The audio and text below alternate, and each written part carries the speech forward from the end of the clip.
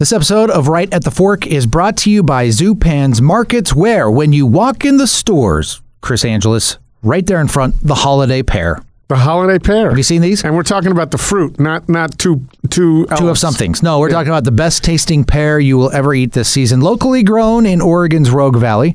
This Doyonne de Comise. I think I'm saying that properly. And anybody's welcome to correct us. Yeah. It's perfectly to snack on or pair with your favorite cheese. You can grab it for a sweet treat, or they can wrap it up for someone special.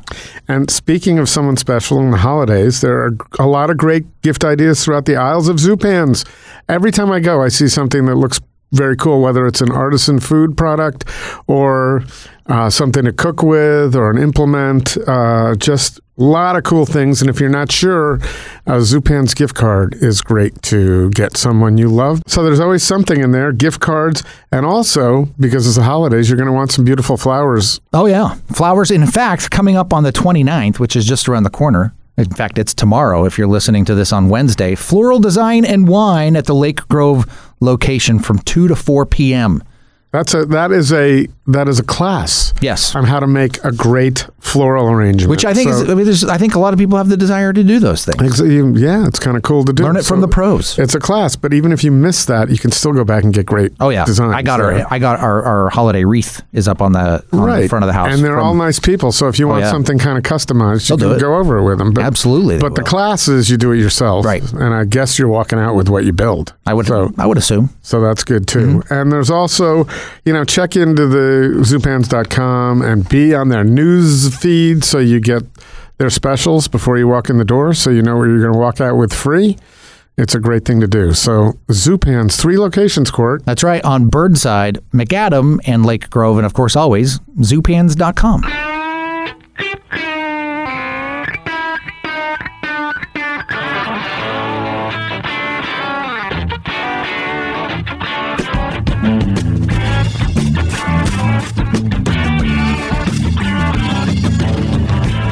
It is time once again for Portland's Food Scene Podcast. It's Right at the Fork with Portland's very own. It's a bad transition. Yeah, no, that Portland's very own Chris Angeles, Portland Food Adventures. And Portland's very own Court Johnson. There we go. Who you'll hear on Kink. You notice that people throw that in. I was at an event over the weekend, and they kept on adding Portland's very own blah, blah, blah, blah, blah. And it's just like, we are currently in Portland. All right. Does that make it? I guess think we're all proud to be here. We are. And I'm still here. I still have my foot in Portland. I can't say I've moved out completely, but I'm here a few days a week. I operate from here. My business is geared around Portland. The events that I do, they all have to do with Portland. Yeah. So I'm proud to do that. But you know what? I'm an Oregonian. That, to me, is... I'm proud to be an Oregonian. I never felt that way about Connecticut. Well, I think you embody what Oregon is all about. I don't know about that. I think so. I think you do. And I think our guest definitely does. Here's a guy who was not from here, right. But I think he's established himself as... You can't have a conversation about the restaurant business or chefs in Portland without talking about John Gorham. Yeah, no, absolutely. And therefore, it's also an indication of how long we've been doing this podcast. We now have him on for the third time. Yep. Are we sure? I thought it was 4. Didn't we do? Well, I know we've had John and Renee together. We did John by himself, then John and Renee, and then just Renee, and then John by himself again. So that's this time? That's this time. I don't know. I'm thinking there was another one in there, but he thought 3 times, but we don't know if he was including his I might have planted, because we were walking in and I might have planted that in his head. I'm like, this is the 3rd time? He's like, yeah, that sounds right. So Renee would have been like 4 or 5 months ago, I think. Yeah, we were talking about what were we talking about? Well, we were talking about John. And we were talking about La Ruta and John, yeah. John. So John in this podcast will give us a very pretty thorough rundown of what he has gone through medically over the past year. It was actually, we're recording this on November 26th. Mm-hmm. It was a year ago today that he discovered he had a little problem. Yep. Not a little problem, but let's call it a little problem, that he has it behind him. Right. Absolutely. His tumor on his brain that he's been dealing with all year, and he talks about how that's affected him and the process of going through that. And also, now he's opening Tasty and Daughters, moving Tasty and Sons over to the other side of the river on Division, and we're going to be able to enjoy a new spot in the old Woodsman Tavern building. Yeah. Tasty and Daughters. So that's coming up soon too. He also does something in this which I've been applauding people for some time. He as we talk about his battle with the tumor, and then just the process of going through that, and just the makeup of the brain. He talks about struggles with depression, which I want to applaud him for this. That we've had artists come through Kink Radio that have actually been talking about it more and more. It used to be really taboo. You didn't talk about it, but I think it's one of those things where I think we have to have these conversations so that we don't find ourselves in that dark place thinking we're alone, where we can realize, hey, if so-and-so has struggled with this, then I can be okay too. Right. And I would like to say, it's kind of like, it's like an addiction, because once you struggle with depression, you're always fearful that it's going to come back. Right. So you have to, and there's not much you can do other than put yourself in a good environment as best you can, but you can't control it. It's an organic thing. But as John points out, it's an especially significant time right now because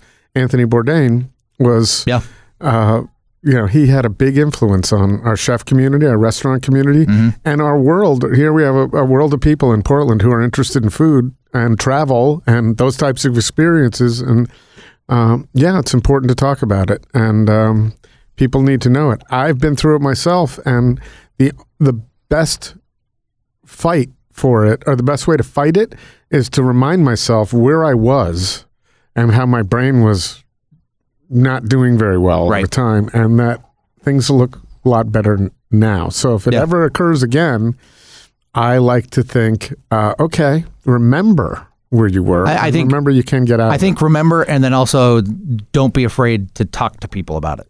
Yeah, because I think that's the one thing is where people they put on the appearance everything's fine, but inside it's that darkness that we talk about, and that they don't think that they can talk to anybody about it. Right. I had my best friend was calling me at 3 a.m. for a long time. Yeah. How you doing? Right.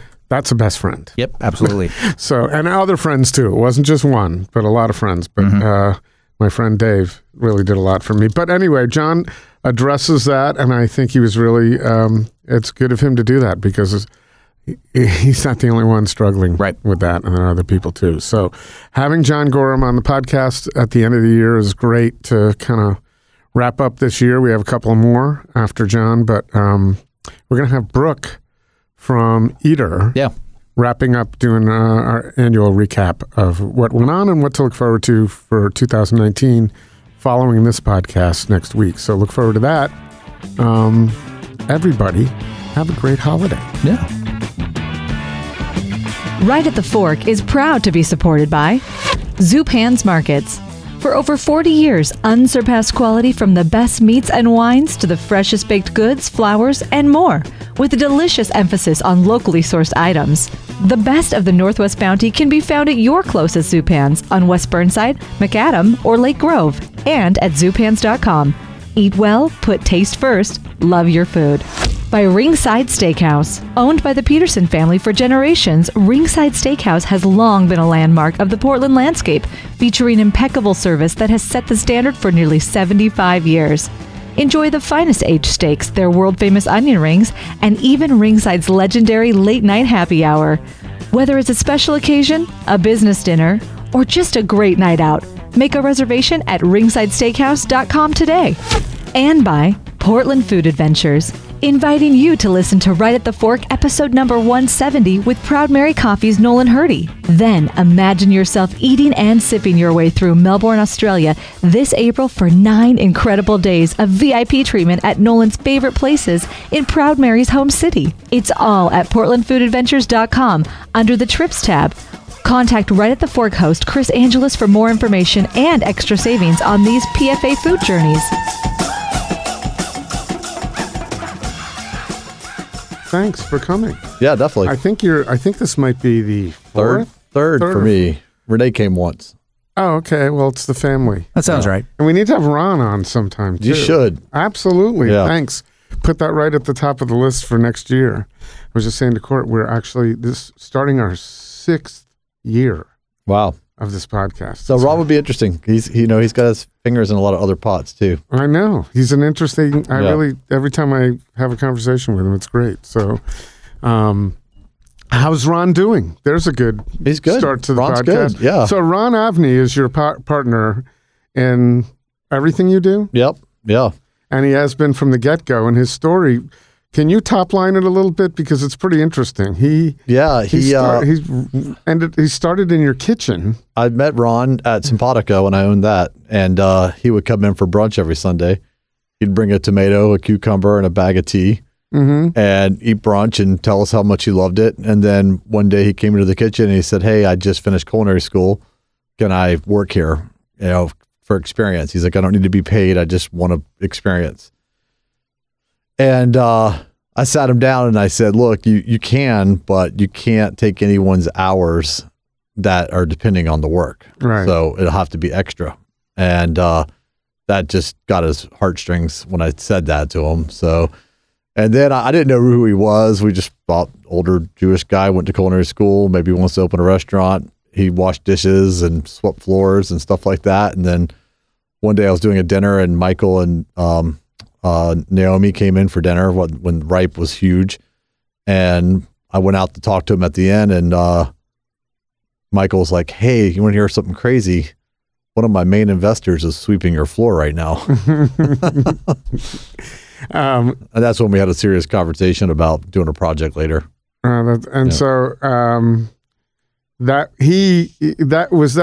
was his objective, though, was to get to know you better by working at the restaurant. I don't know if that was his objective. He had a guy that he went to culinary school with that he thought he was going to do a restaurant with. Oh, okay. So the relationship just built from there. And right after that, we needed a new HVAC system at Simpatica. So we borrowed $10,000 from him and paid it back rapidly. We paid it back in like 4 months. And he liked that. And that's when he came to me and said, "If you ever want to do a project, talk to me first."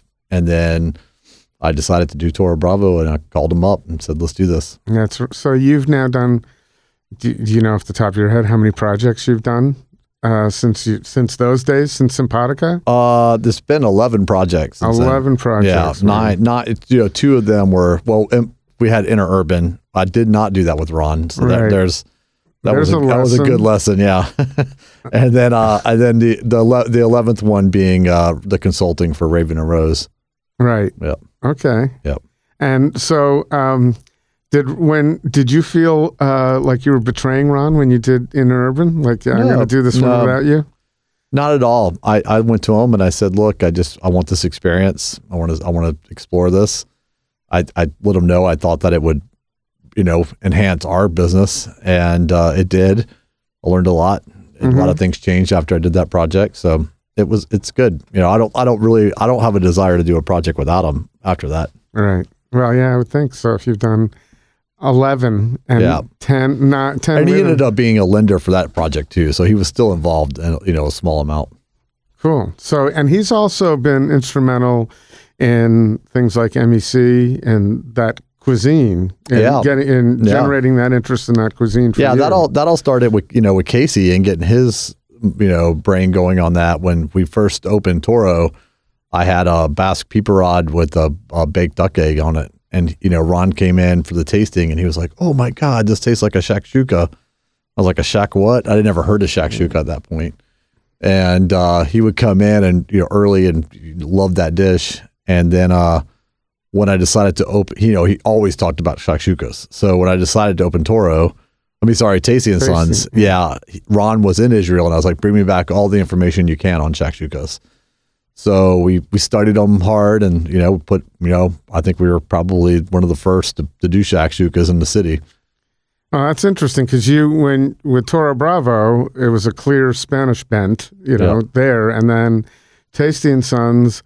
I don't necessarily know that people were identifying that with a particular cuisine. It was like the coolest breakfast spot. Well, it was brunch. That's what we're doing, brunch. And, international brunch. And, our rule was it had to be delicious. And we don't really play with, the menu might be a little fusion, but the dishes aren't. No, but you've evolved. And now That's a good segue to where Tasty and Sons is going. Yeah. It's going across the river. Yeah. And you're trading in a couple of sons for the daughters that you already have. Yeah, the move was motivated. I loved when I used to live right behind Tasty and Sons when I opened it, and always lived in that Northeast neighborhood. And Williams had something special. 10 years ago, it was a commuter, walking and bike main, thoroughfare. And my personal belief is the city just blew it on that one. Will they admit? Do they admit that? Do they know a little bit? We've been a squeaky wheel. I didn't want to leave. I wanted to see it fixed. I wanted to see it change back to What would it have taken exactly to? Well, first off, I think the first thing they would have had done is put the bike lane back where it should be. That really it's unintuitive. We've seen so many car accidents and stuff on that road. I think bike lanes, period, are just not intuitive for drivers. Right. I had to relearn how to drive in Portland. Like all of a sudden, I got to look in my right hand mirror to take a right turn. That's something I don't want to admit to how many years of driving I never did. Yeah, once we all learned that, and then all of a sudden the city puts the bikes on the left. It's just right. And then they turned it into from 2-lane to 1-lane with those medians. And what happens is at Tasty and Sons is the first one of those. So people go flying down the road, they hit the median and they flip. Or just recently, a lady actually ran into the house on the corner, like into the basement with her car. Wow. Yeah. So when all that happened, and then they did all the buildings, which we were hopeful for. We were like, okay, maybe once all these buildings are up, we'll see it, change back into that, lifestyle of, being on foot. But it really just didn't. It doesn't seem very occupied, and it's, I just think they took the life right out of the nighttime of that street. So the vacancy rates are pretty high right now. They're not filling into restaurants. No. There's as far as commercial goes, there's a lot of space open on Williams. Well, that I know, but I didn't. Yeah, I don't know what the residential. But one would think that would help balance out some of the road problems. In all honesty, we are having our busiest year we've ever had there, which is a strange thing to say. I want to leave now, but there's just a feeling I don't really like. So I'm following a feeling. Right. And there's some other restaurants that came and went, and then others that are trying there. Yeah. So, but what do you think of the restaurant business as a whole in Portland now? Because it's changed. It's not the same as it was when you were doing Simpatica or when you first opened Toro. The game has changed a little bit because the stakes are higher. The ability to be creative probably has gone down a little bit because, I remember when I first met Ethan Stoll, first thing he said to me is, man, I envy everybody in Portland because the investment is so much lower to get in the game. So you can try some new things and be creative. They have to play. They have always had to play it safer up there. On the other hand, they had a lot of expense account business for the restaurants, which we don't have. Yeah, here. There's a lot more money flowing up there. Right, so prices can go hard. But what do you feel about the state of Portland restaurants? I think I'm pretty excited about it still. I think it's grown. There's a lot of, I think one thing that we missed 10 years ago was really good ethnic restaurants. I think that first big wave that happened right when Toro opened, there was a lot. I honestly think there was a lot of people playing it safe. I think there was a lot of, and I think, being the trendsetter, I felt like a lot of the new restaurants that happened like 9 years ago, you could go to Paley's place, eat Vitale's food, and then everyone was copying that. Mm-hmm. I think that's still going on. No, not as much as it was. Not, you're starting to see a lot more people, going back to their roots of food. I love that trend, hearing people, going, hey, I'm actually going to honor my grandparents, or I'm going to honor where my heritage is from and bring this stuff back. And that's, I think that was a total miss here for a long time. And now it's really taken on. Right. So they're adding the ethnic cuisine, bent, or that's the second time I use that word, but that flavor to the Northwest fresh, produce, everything that's local. So, because there's so many of those it was after a while when someone would say, "What's this restaurant all about?" You'd say, "Well, they're sourcing from the farmers markets Yeah. and from the foreign, Yeah. and they're doing their thing." So, but one of the things that you did at Toro and at Tasty, and you've done at all your restaurants, is it's all the food is delicious, but it's not precious. It's straightforward, and you're full when you leave, and there's no fooling around. No one's really using tweezers. Yeah. We know we all want to push ourselves to get better and stay on trend, but to a certain extent. But I've been doing this for a long time. I remember the '90s with the stacked food. Everything was tall, and things like that. And I think that you got to be careful of what's a trend and what's real. And I think that we play a good game on that. It's also a little difficult in Portland because Portland is, I think, setting a lot of trends. Yep.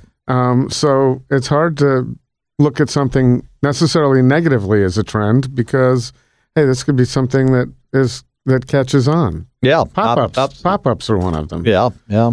I mean, there's a lot. There's always. I mean, I'm always paying attention. There's always something to learn. I think my style. I travel a lot, and I try to bring back experiences to Portland that I find authentic to myself or gets me excited.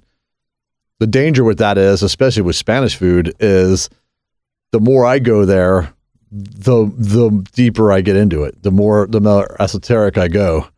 And then all of a sudden, my 14th trip there, I fall in love with something that Americans just won't. And I'm so excited about it. I want to bring it back, and then it flops, or just people aren't excited about it. And that's one of the, that's probably the biggest pitfall I have is just, and we always talk about dogs. The dogs of a menu are the dishes that, every chef has something they want on their menu that they love that generally a guest won't. They've done that before, and you can be prideful and leave your dogs on the menu, and it usually takes a lot of attention away from other things that are selling. So I really try to think about that, like if it hits, great, and if it doesn't, abort.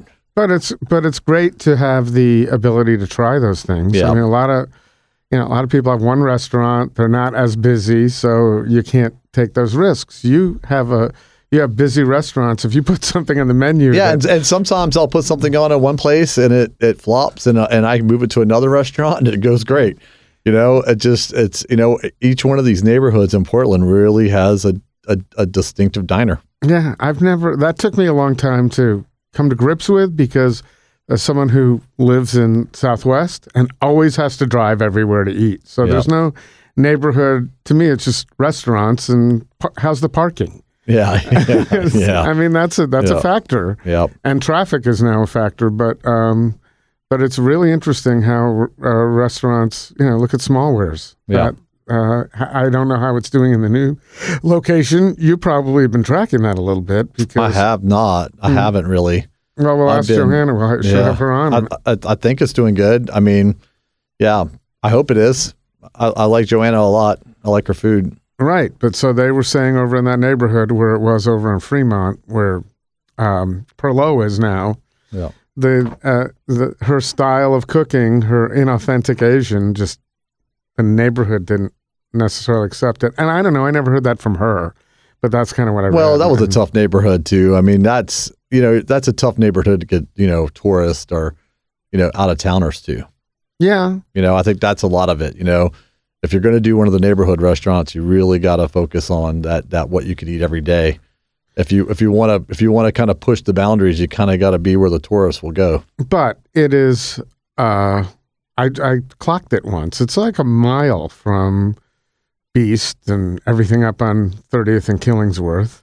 It's not that far. It's not like when Toro Bravo opened, and you think about how close we are to everything. Right. Karen Brooks literally, in her first review of us, said we were in no man's land. Yeah, I remember that, and I was going to ask you about that. Yeah, I mean, we are in how close could you get to downtown without being in downtown than Toro Bravo? Right. We're the first exit, and it's a mile off of it. Right. But yeah, and there are a lot of folks that broke new ground, and now you look at it 10 years later, however many, 12 years later, and think, that's crazy. I mean, look at Adam and Jackie out all the way out there, and they're doing well. and they really hit a cuisine that really hits the neighborhood. I mean, I know a lot of people in that neighborhood, and they all love it. Did they do research or that? No, they didn't. That's what they wanted to do. That was where he came from. Yeah, I think he was really confident in that neighborhood, kind of that cuisine. Right, but he also, so now he's expanded into vegan. Yeah, which is interesting. I haven't seen how that's done. I'm curious, but I think it's real. I thought that was fantastic when he's going from the meatiest guy in, really meaty menu. So, Tasty and Daughters. Now, that far over on Division, is that a place where tourists would go? And can they sustain it? I think Division's definitely a tourist destination. People know about it, especially with Puck there. And right. I think we're kind of tiptoeing out of the main tourist area of Division, which I'm happy about, to kind of not be in that heart of that madness. And it's not far. And I'm really hoping to be that neighborhood restaurant. I'm really hoping to be that approachable, you can eat there 3 times a week if you want to restaurant. Mm-hmm. Yep. And did you frequent Woodsman Tavern? Not that much. I never lived over in that area and spent a lot of time there. When it first opened, I did. I think, Dwayne did an amazing job on that build out. It's a beautiful space. I've always really admired that. I was looking, my lease for Tasty and Sons was coming up at the end of the year of 19. And so I knew I was going to move, and I had kind of put my feelers out about, what was out there. And literally I was, in no hurry, just, was going to do it though. And Dwayne called me up out of the blue, and he's like, "Hey, can we have a meeting?" And he was like, I've gone vegan. I'm really not drinking much. And he's like, "I don't feel a connection right now to this. Do you want the space?" Yeah, that's interesting. Yeah. So how long did it take for you to say yes? I think we went back and forth for about 2 months. Oh, it wasn't just an immediate, hey. No, not at all. I mean, we had to work out a deal that we both felt great about. He owns that building, so he's my landlord. Will be my landlord. So, and it's every turnkey restaurant has its, its challenges as far as making it right. I mean, that restaurant is built so well, but it doesn't have a hood system big enough for what I do. Mm-hmm. So I still gotta do some build out in there. And then when's that gonna? We're hoping, recording this at the end of November. When's that gonna take place? Yeah, I'm hoping right now. I'm waiting on the final contractors. What we're gonna be working against more than anything is permitting because of the holidays. Mm-hmm. And so if I had my way, we'd be opening up second week of February.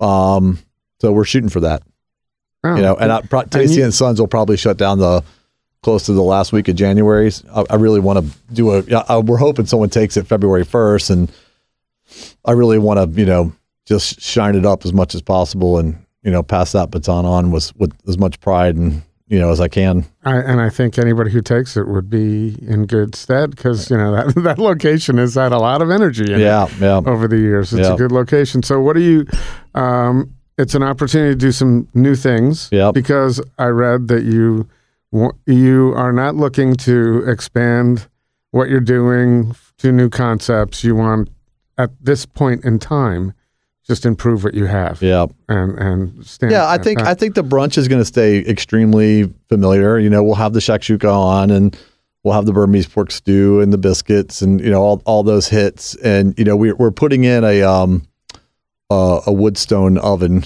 in there. So we're going to do Turkish breakfast pizzas. Mm-hmm. That's going to be one of the big things we're focusing on. Menemen, which is the Turkish scrambled eggs, which I just fell in love with when I was just in Istanbul and loved it. We're also we have a pasta extruder, so we're going to have a good pasta section at night and have a couple breakfast pastas on and, put in a good pasta boiler. And then we have a solid fuel hood. So what kind of breakfast pastas? How come something? I think the one that I feel like right away is carbonara. I'd love to have a carbonara for breakfast. Carbonara with an egg on it. I guess that's what we're going to see. Yeah. That would be good. That would be great. Hey, Chris, right now would be a great opportunity for us to stop for a moment and just talk nicely about Ringside Steakhouse. What other way is there to talk about them? Well, it's really true. Every time I talk about Ringside with the folks here at Kink, when I'm telling them where they should go eat, oftentimes it's like, well, what do you want? Oh, you want a steakhouse? You got to go to Ringside. And then it always leads right into the best onion rings on the planet. Yeah, well, there's that, but there's a lot. I just had the rib steak for two, bone in. Oh. Last time I was there a week ago or so ago. That was incredible. Mm-hmm. Let's not forget that we had Becky McGrath, of the chef from Burgerville here, who, when we asked her what her favorite burger was on the planet, she said it was at Ringside. So that's right. So there's that, but that bone-in rib steak for two is fantastic. Yeah. Their service at Ringside is second to none. And of course, they have some really special Sunday and Monday nights. Sunday night, they have a 3-course meal. Yeah, Chris, that 3-course supper special is what they call it. $44 before 6 or $54 after 6. It's pretty great. We've done that before together. Right. And then I think both of us upgraded to the lobster mashed potatoes. Okay, you got to do that upgrade. Phenomenal fee. Oh, it's so good. Yeah. And then, of course, Monday nights is prime rib night. Yep. So if you like the prime rib, it's a great deal at Ringside. And it's a good opportunity to get in there, too. Yep. Right now, they've got a great deal going on with gift cards. Through the end of the year, when you buy $300 worth of gift cards, they're going to give you a $50 bonus card just for you. Or if you buy $500 worth of gift cards, get a $100 bonus card just for you. Yeah, you don't have to use it for you either. You can actually make that a gift. There you go. So just get double the value, or more, not double, but extra value for your dollar. Absolutely. At Ringside. So here's what you do. You go to ringsidesteakhouse.com, set up reservations, maybe for this weekend, and check it out. So it'll have a Turkish flair. Do you bring any Spain in there? You've been traveling a lot to Spain. Yeah. So probably not that much. I think a little bit maybe on the dinner time. We are going to we have a Spanish, the charbroilers from Spain. So that, the Jasper. So that'll be a big piece. We're going to stick with the raw oyster program they have there. And we're going to celebrate a little bit of what the Woodsman's always been, so people are don't feel like they're pushed out of their favorite restaurant if that's where they love. Right. Well, I think if I could think of anybody to carry that torch, you.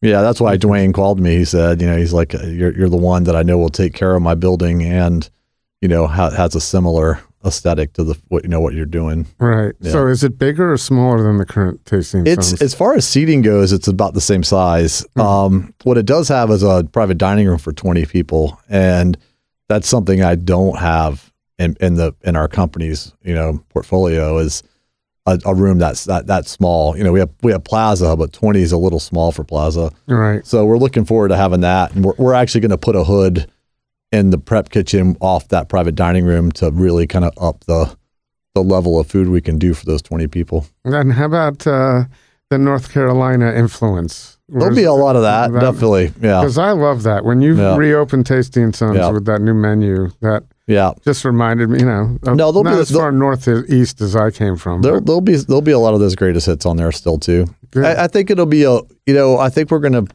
probably tend to go a little more towards Tasty and Alder than Tasty and Sons, but yeah. Well, yeah, and then in time on the dinner part, right? But then in time it'll establish its own. Oh, absolutely. So then people are going to say, "Well, this is more like this," because isn't that what you did when you first opened Tasty and Alder? Is it now what you had anticipated it would be? Did you? I'm sure over time. I mean, it's. Tasty and Alder, the thing about Tasty and Sons versus Tasty and Alder, when I opened Tasty and Sons, it was just going to be brunch always, and that's what it had enough infrastructure for. And then we decided to do dinner, and we really wanted to be like a burger joint, and we literally could not produce the burgers fast enough for how big the room was and keep the equipment we needed to keep doing brunch. I could have taken all the equipment out and put in a 10-foot flat griddle, and we could have done the burgers, but then we couldn't have done the brunch program. So we kind of fumbled around with our identity for a couple of years, and it was out of all the projects I've done, it was my most just kind of going with the wind. And Tasty and Alder, I was much more focused on what I wanted. And I'd say it turned out about what I thought it would turn out to be. But that was also because of your learning experience at Sons. Absolutely. So Yeah, I mean, everything's a learning experience. But then you're in a completely different neighborhood there. Yeah. So are there nuances that are accepted at Tasty and Alder that wouldn't work at Tasty and Sons and vice versa? Well, I think the price points at Tasty and Alder are a little tough for the Williams neighborhood. You know, we're able to do a little more high-end steaks, and we're still like the cheap, you know, as far as that steakhouse kind of theme, I think we're still probably one of the cheapest in town, and that's part of the success. But, you know, we're bringing in Japanese Wagyu and, you know, Iberico from Spain, things like that, you know, drive the price points up a little bit. Are you noticing a difference in clientele over the last couple of years now that the economy has Alder is definitely a very traveling business crowd. Mm-hmm. Yeah. I mean, I would say that's our crowd at Alder. You know, we definitely the condos over there. We get a lot of those in the bar, but the dining room is businessmen. Yeah, I would think so. I mean, whenever someone's in town and I ask them, I'm often asked where to go.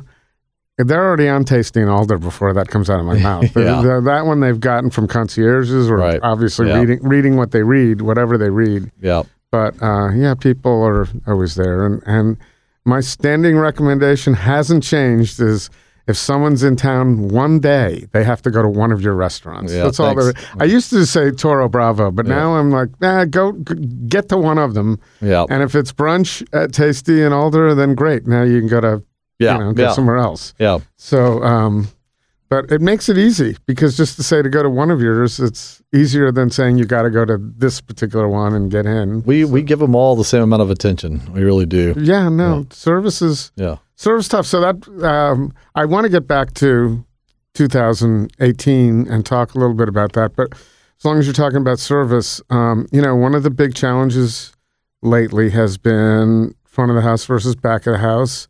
And you didn't make a lot of noise about it, but one day I went to MEC and all of a sudden there was a tip line for back of the house, which I thought, this is interesting. Everybody's been trying to figure out no tipping, and John and Renee just put this tip line on here. How is that working? How are people accepting Well, what we told our staff was it would be a 90-day trial period when I started it. Mm-hmm. I'd actually been, and there's a bunch of restaurants in LA that did it, and I'd been studying them, calling them, talking to them about it, what their ups and downs were. Our POS system had to also program it. Exactly. But just to clarify before we get too far. So what it is very simply, instead of the one tip line that everybody's used to, there's now another tip line that says back of the house. Yeah. And so you can decide, I like it. You can decide you're going to leave 10% to the front, 10% to the back. That's a perfect way to equalize what you need to do. Or 20% and 10%, whatever you want to do. So that's why I think it's interesting to. Yeah, I mean, what we found, what happened this last. I'm sure people know what a lot of people know, not everybody, but the feds really just were waffling and seesawing on what the meaning of a tip was. There was a group of, I think, hairdressers and servers that tried to change legislation, and basically they said, look, the guest left me this tip with the purpose of it being solely mine, so why should I have to share it? Now, I could argue that. But I could argue it with all the letters I got after we put the kitchen tip line on. Everyone was like, why'd you do this? I just suspected that you should be in charge of that. Right. But it was, you never knew. One month you felt like you were going to get, sued by everybody, and the next month they were told you it was okay. And it was, one thing I like is consistency and just knowing that I'm doing the right thing. And so in the heat of that lawsuit, when everyone was waiting on the judgment, when it ended up getting judged that wasn't correct, but we decided to go this route to be safe and make sure everyone was okay. I like I said, I did a 90-day trial period, and we audited it every week. So we made sure. What I told my servers was, I was like, look, if you're screwed and you're just not making the money to live, I'll flip it back in a second if I have to. I don't want to lose y'all. And what ended up happening is their tips stayed the same, or actually sometimes went up, and the kitchen ended up getting about $3 or $4 an hour per person more. And Wow. so it really took them to a livable wage. I mean, like, and I feel like if you talk to my company, I'm one of the better paying restaurant groups in the city, if not the best. And still, even at that, paying a livable wage in a city with inflation coming up as so hard as this, they really need it to go up fast to another level, and it did that. We accomplished that. Are you getting calls from a lot of other restaurants? Yeah, we do. I think there's a lot of people about to follow suit. I think people were a little nervous and just wanted to watch and see if it fell apart or not. But yeah, I never understood the idea that no tipping didn't work, because it works all over Europe really well. Yeah, and the control issue is ridiculous, because you're not controlling much after the whole service is done. yeah. So, but I think I go to Europe a lot. I know you do. Tipping is getting more and more embedded in their culture. Well, that's true. It really is. They're going the other way. They're not staying their way. They're actually getting more and more embedded into tipping. Well, that's probably because economies are tough over there too, so they need to do that. But I've noticed that this last year more so than others. Yeah. That there's a tip line all the time. There never used to be a no, tip but line. it's there now. It's there. So and the old thing of just carrying some change and throwing it in the dish. Yeah. Now it's a few bills. Yeah. So it's different. But that's it's still a lot less than what we do here. Expect it, but what do you usually do over there? I'm at about 10% if I really like it. I'm 10 to 15. If it's really, really great service, I'll still do 15. But just going restaurant hopping, it's nothing special. I'll do 10. Right, or the lower end thing. So my problem, as long as we're talking about it, my problem with the whole tipping thing is I like no tipping, because at the bagel shop or the coffee shop, I don't like that moment where I have $3.50 and now I'm leaving $1 tip on a $3.50 cup of coffee. I'm not cheap, but it just seems to me to be out of whack for someone who's just handing me the coffee. Yeah. And I would like it better if that was just built into the price and everybody was taken care of and I didn't have to think about it. I don't know if you watch Curb Your Enthusiasm at all. Yeah, I do. This is obviously one of my two favorite shows in life. And there's that episode at Starbucks when he's got the dollar in his hand, and here's Larry worth $250 million. Yeah. It's great. And he's like, "Have you seen me drop it in here? Just because I'm not going to put it in if you're not looking." And Seinfeld had the same one too. Did he really? Yeah. On Seinfeld, George did that. It was when I just actually watched the episode. It was when his boss fell in love with the calzones, and he kept going to this little calzone shop, and he wanted the guy to see him tip. And the guy walked away, and he went back for this dollar to put it back, and he got kicked out. Yeah. Oh, okay. Yeah. I don't remember that as well as I remember. But Larry David still. Yeah, telling but the same all his story. tipping stuff is great. When the maitre d' isn't tipped and he gets screwed at the end, and then my favorite is when the checks are split with Jeff, and Jeff leaves a larger tip, and he gets pissed off. Yeah. I love that, because that happens a lot. It's like, you're looking, what did you leave? Yeah. So, tipping. It's I think on the flip side, and this is what we said. We had people upset about the kitchen tip line. We definitely had people who loved it and people who hated it. And what did they say? Voiced it. What was their problem? You just ignore it if you don't like it. They just thought exactly. That's what we try to say. They felt like it was pressure, and we're like, no pressure. Right. No, we're not judging you. We're not looking at you. We're not going to look at your face and remember you didn't get. We're like, it's there if you want it, and if you don't worry about it. It's not in our culture yet. You don't have to, but people expect some of that money to go to the kitchen, and we're going, hey, the feds are telling us that the wrong lawsuit goes through, and I can't do that anymore. And it has always been since. I mean, I've been in the kitchens for 30 years, and there's always been some tips that came back to the kitchen, and we're going, hey, we're going to leave that choice to you. Mm-hmm. But you don't have a memo, because I remember when BWAS started with the 5% or whatever percent surcharge, health surcharge was. They gave you a memo, and it's work you had to do to eat. Yeah, we didn't want to do that. Yeah. We put a little something on the bottom of the check line just so people who got upset about it or just interested. It's like I said, it's been very positive for the company and the employees.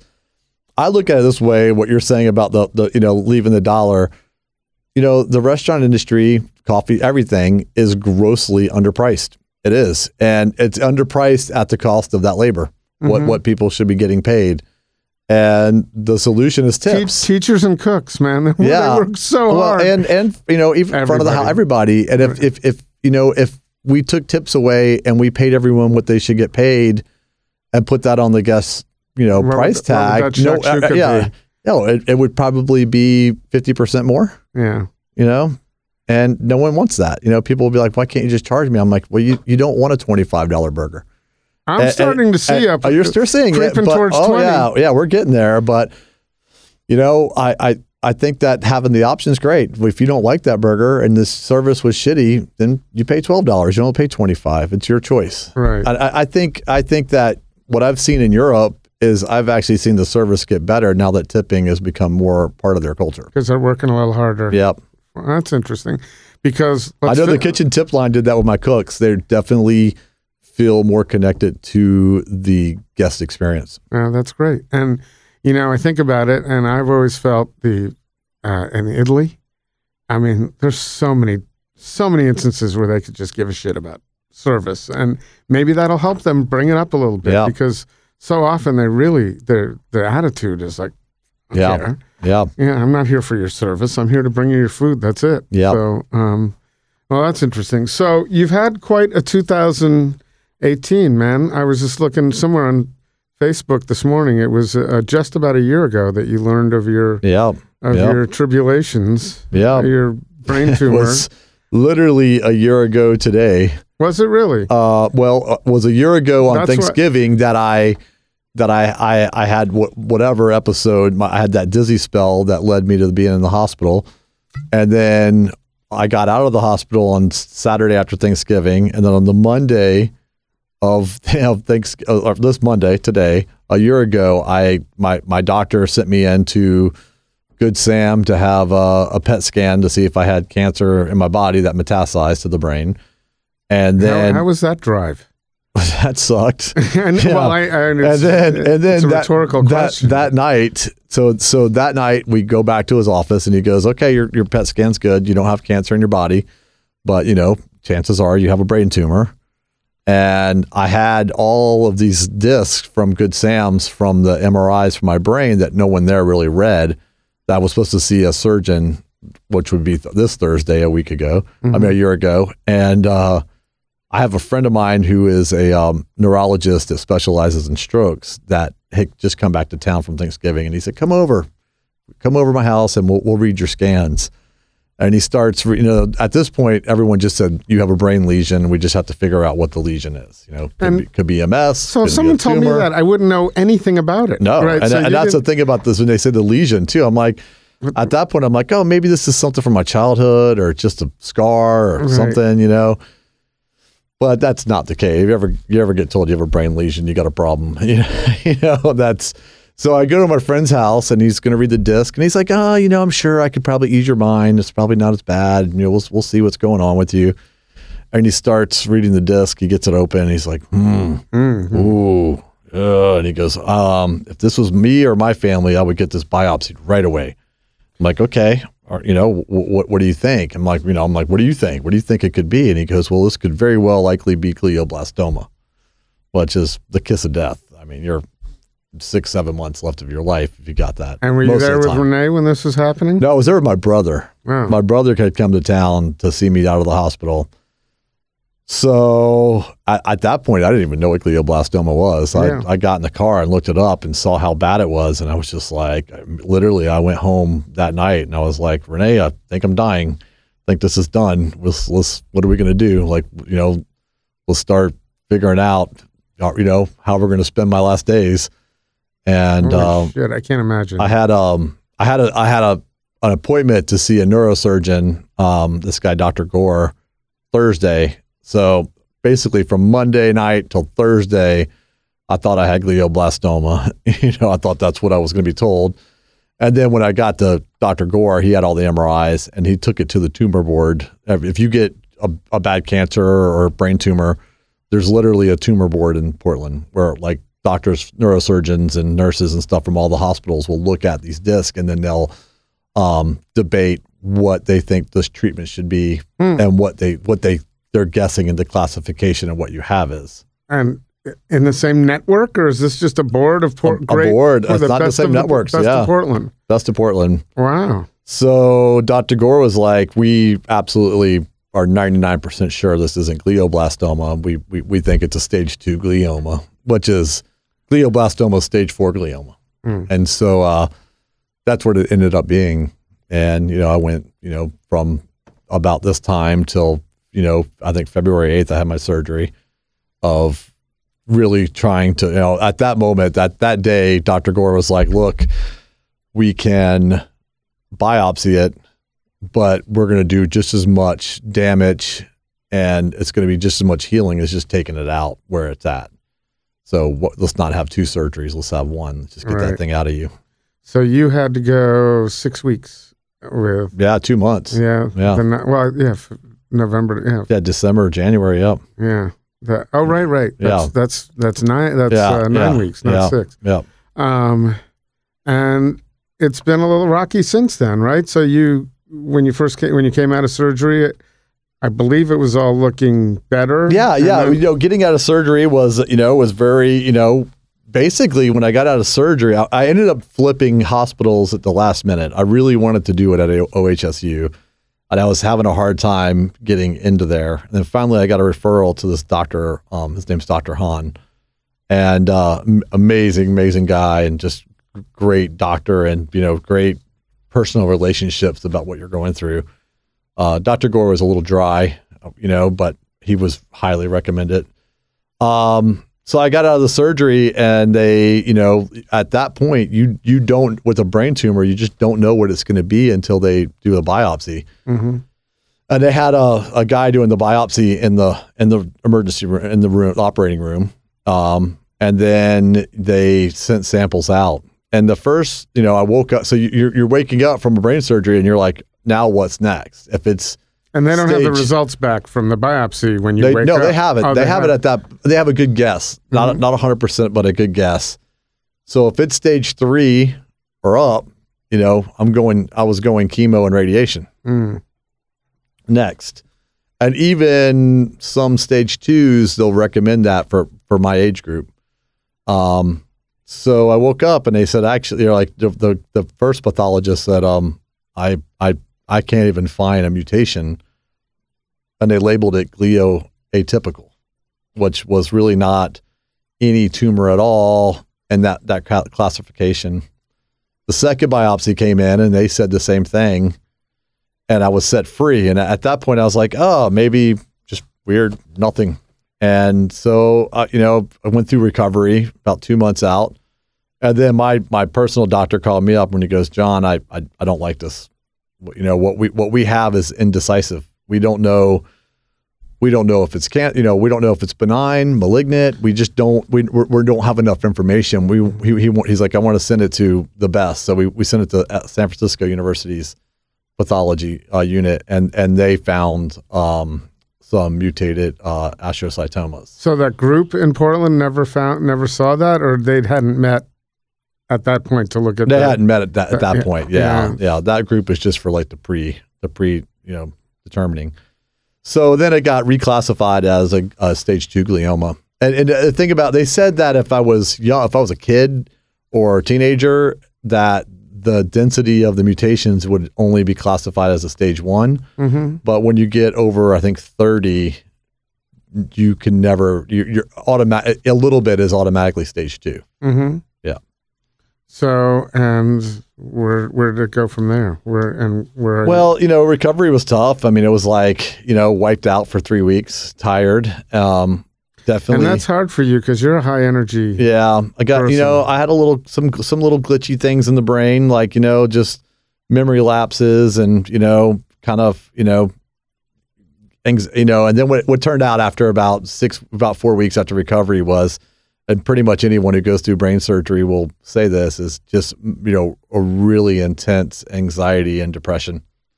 Your brain's rewiring, your information's going backwards. It's not, and that's what that causes. And are they giving you medication to treat that? We tried a few different medications. The first one was okay, didn't really do it that much. And then they kind of wanted to go more anxiety route and not doing benzos. They put me on this thing called Brucepar. it really didn't do anything. And then we tried Zoloft, and that seems to be working okay. You know, I still have I still don't feel like all the way myself. Right. And how about Renee? How's she handling all of this? It's been hard. And your family. It's and hard, all the people, a lot of people love you. So. Yeah. I mean, Renee has a hard time with it. She feels like she should be able to make me happy or come out of it, and I try to explain to her that it's not environmental. It's not anything going on. It's just what's in my head. It's a little dark. Mm-hmm. And I've gone through depression before, and it's really hard to see the light. Yeah. So now, having looked back, I can see, wow, I'm living in light now, but I couldn't see it. Yeah. Can you see it? Or are you? I don't know. It's weird. I have my moments where I'm living normal and I'm feeling fine, and then it just and then like a dark cloud comes over me, and I have a really hard time getting out of it. It usually takes me from hearing from my wife and kid, Renee and my kids, is they'll notice it, a week before I'll notice it. And then all of a sudden, I'll go to them and I'm like, oh, I'm really having a hard time. And they're like, oh, we know, So I've never, I thought I've had sad times in my life and thought I knew what depression was. But after this, I have a different respect and organic depression is very different than just sadness and stress from So I can say after this, I'd never been depressed before this. Yeah. And now what it feels like, and so when things, I found the natural inclination when you hear about Anthony Bourdain or Robin Williams and I was watching with my son last night, we were watching a lot of Bourdain, and he looks so incredibly happy. It was the last year of his life. Yeah. And it's so hard, you just can't explain it. Yeah. You can't, but so here's this guy who's on writing, he's when I was really depressed, I couldn't work at all. I couldn't get anything done. Couldn't even return an email to say, yes, I'll meet you on Tuesday. But he's doing all this stuff really well. And so, depression, you just can't, you can't put your finger on anybody's depression. That was a hard one for the industry. I really think so many of us felt a connection to Anthony. And, I met him a couple times and seemed like a great guy. And, it was... This is the thing about depression, and trying to have empathy in life. My selfish side goes, how dare you be the king of the hill and tell us all it's not good enough? With a daughter. Yeah, well, yeah. I mean, like every chef in this country would love to have his life and his job and what he did. And if it wasn't good enough, I right away I was like, man, how many people in my kitchens are going to be like, screw this, man. If that's what the top looks like, what am I in this for? Yeah, I don't think it was just the industry. I mean, no, I don't think so either. I looked at him and envied him. Like that is the perfect job. I would, not as a chef, but as traveling the world and introducing. And he did it so fucking well. Yeah, no one will ever take his place. Yeah, and he seemed like just a really good human being. Like he should have. You think, and I get this after being depressed, and anyone who's had it. You just can't see the good when you're in that state. Right. But what I marvel at is how, I don't know when they filmed all those episodes, but they had to be close to his death, and he just looks happy. We were watching it last night. He just looks like he's okay. So my point is that you can't, I thought you couldn't hide it, but he wasn't feeling it then. And, rumors about love and romance that were the problem. Fake it pretty well myself. Trust me. There's been many a times in this recovery where I would love to just have been in bed for a week and not got out and wallowed in it, but I don't. There was a right after I started getting back on my feet, I kind of was going down that path, and Renee gave me some tough love, and she's like, God damn it, get yourself up for the kids and, stop, connect with them. They don't deserve that. So that tough love was good for sure. Yeah. And I would imagine not only your family, but your work your work family, Yeah. you got you got a lot of people looking up to you. So, and not to put the pressure on you, this is not news to you. Yeah, no, I try to not bring it there, not let them see it. I don't want people to work for me because they feel like they have to. Like I want them to be there because they want to be there.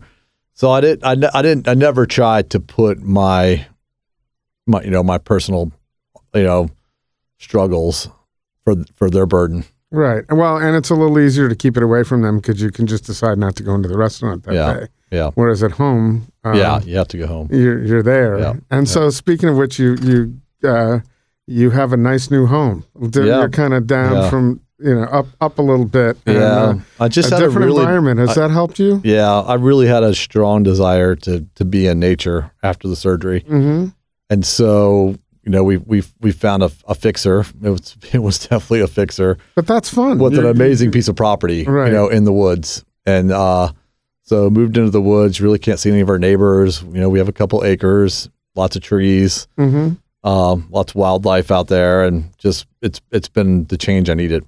I think, I kind of do the same thing. I don't have acres between me and anybody else, but, yeah, I have a relationship with nature out in Nehalem and Manzanita that I think, I mentioned I had depression years ago. I think that is an organic way to fight it. Yeah. To just get out and breathe. And when you start to feel the walls close in and you get out and there's wide open sky and no stimulus other than just taking it in. Yeah, right away, I definitely knew the tools for depression. I went right to them.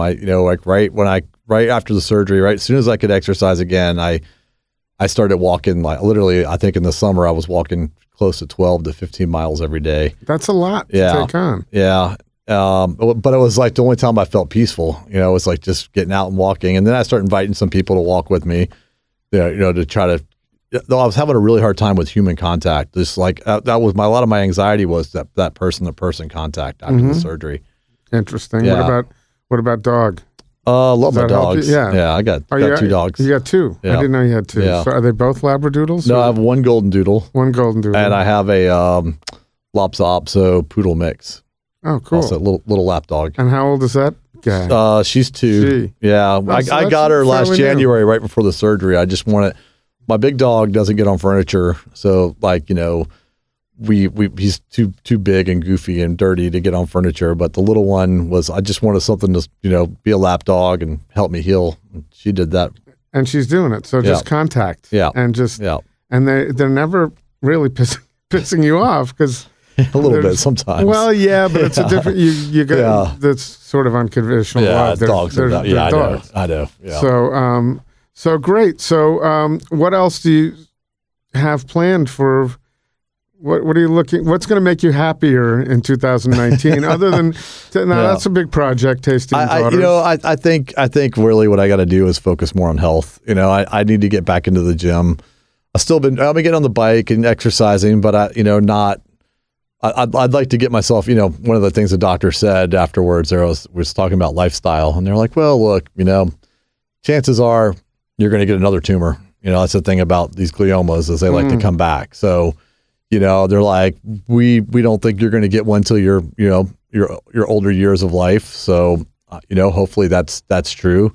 And you're also hoping there are advancements in medicine. Absolutely. And they the next thing they said is get yourself as healthy as possible. So if you ever need chemo and radiation, you can withstand it. So that's kind of where I'm at in my headspace is, just I need to get myself to that point where, I'm strong enough to take that if that's what I have to do. So is that daunting for you? Because you've lost a shitload of weight in your life. Yeah, you've lost it and then put a little back on. I'm saying that because I've done the same thing. Yeah. It's and especially as a chef. I love exercise. I love the way I feel afterwards. That's definitely the best cure for depression. And so it's just that getting it kickstarted, getting it into the routine. That's my goal for the new year is to get that routine back.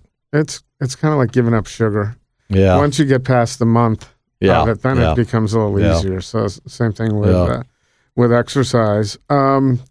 So are you going to be traveling And that also makes it a little difficult because when you travel, you're going to some incredible food opportunities. Yeah.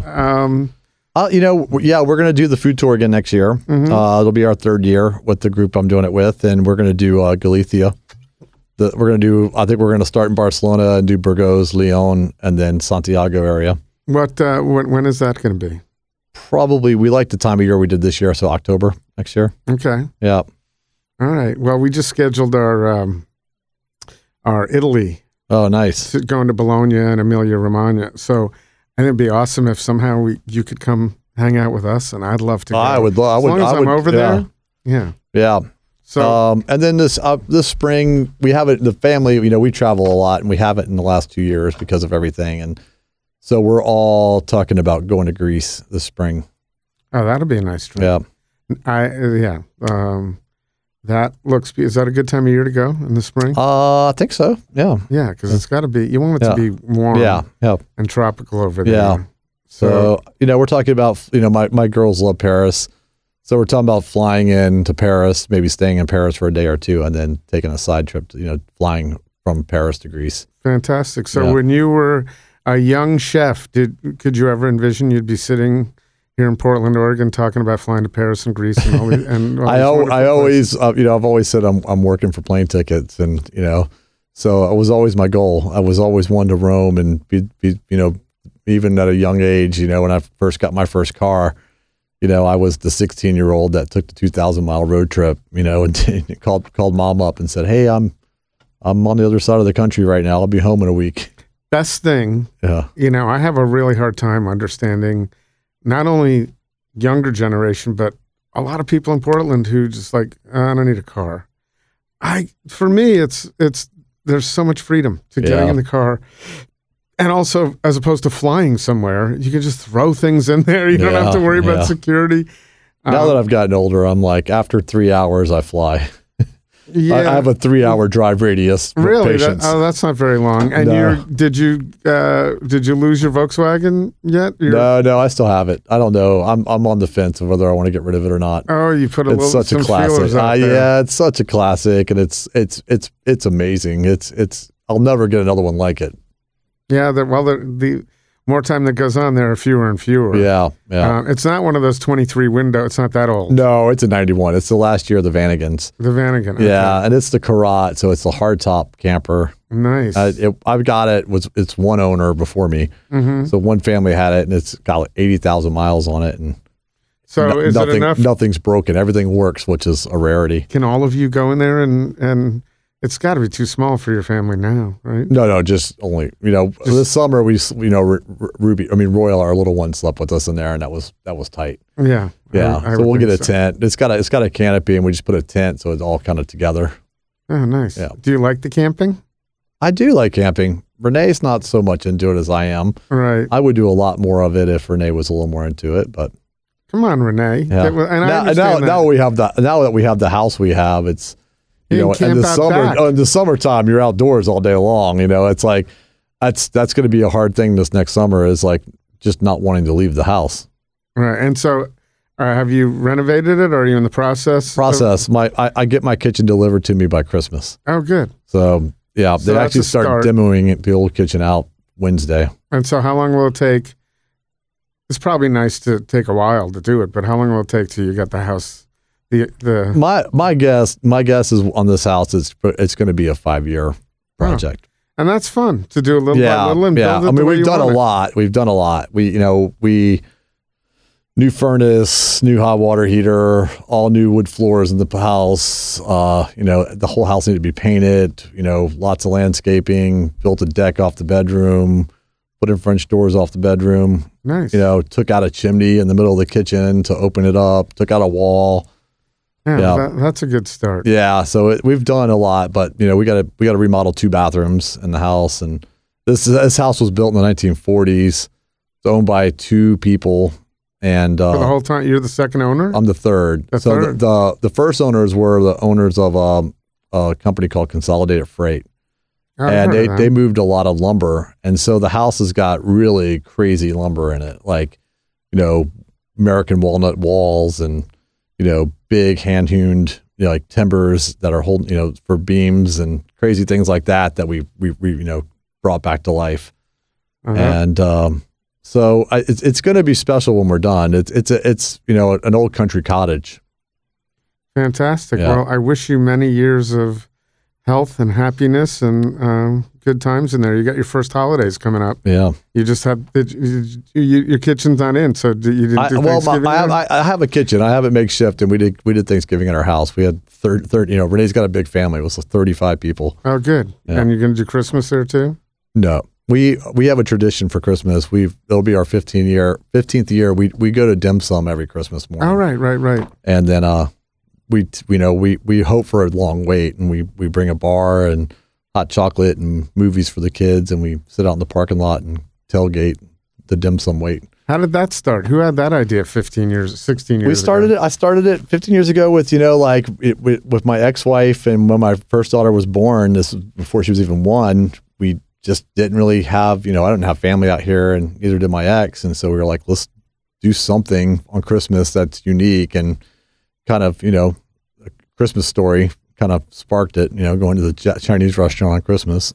Well, we used to do that for Thanksgiving, Christmas. I don't know if you, knowing that, because I've seen your posts that you're doing it, inspired me. But a couple of years ago, I went up to and stayed in Chinatown in Victoria, BC for Christmas. Oh, nice. And we did dim sum. Yeah. So I don't know. I'm not sure, but it's not something I can see myself necessarily thinking of. So maybe I was inspired by that.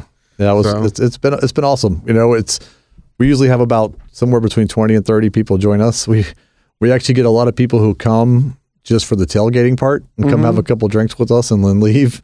And so are they a lot of displaced people? Meaning my cousin in San Francisco has an incredible Thanksgiving, people in the food industry. Yeah. But they don't have any family there. So this is where they go for Thanksgiving. It's a lot of that. And now we have, I think like I have my friend Allie, she's coming, and this is her 10th year. She's been there every year. Damien, my operations guy, has been there like probably 8 out of 10 years. Cool. Well, we could continue this because I could talk to you forever, but we'll have to do that over lunch. All right, sounds good. Or something somewhere, even dinner sometime. Yeah. Let's go grab something. All right. Maybe Ringside someday. Yeah. I know you're a Ringside. I love Ringside. Ringside fan. Yeah. Let's go there sometime. All right, John. Thanks so much for coming in. I know you're busy. Good luck with Tasty and Daughters. Yep. It's going to take a little getting used to saying that, but it's a fairly easy transition, and home and health and everything. So thanks so much for coming in. We'll see you soon. Thank you. Right at the Fork is hosted and produced by Chris Angeles and Court Johnson. Connect with us on Twitter and Instagram at Food Podcast PDX, or on Facebook at Right at the Fork, or online at rightatthefork.com.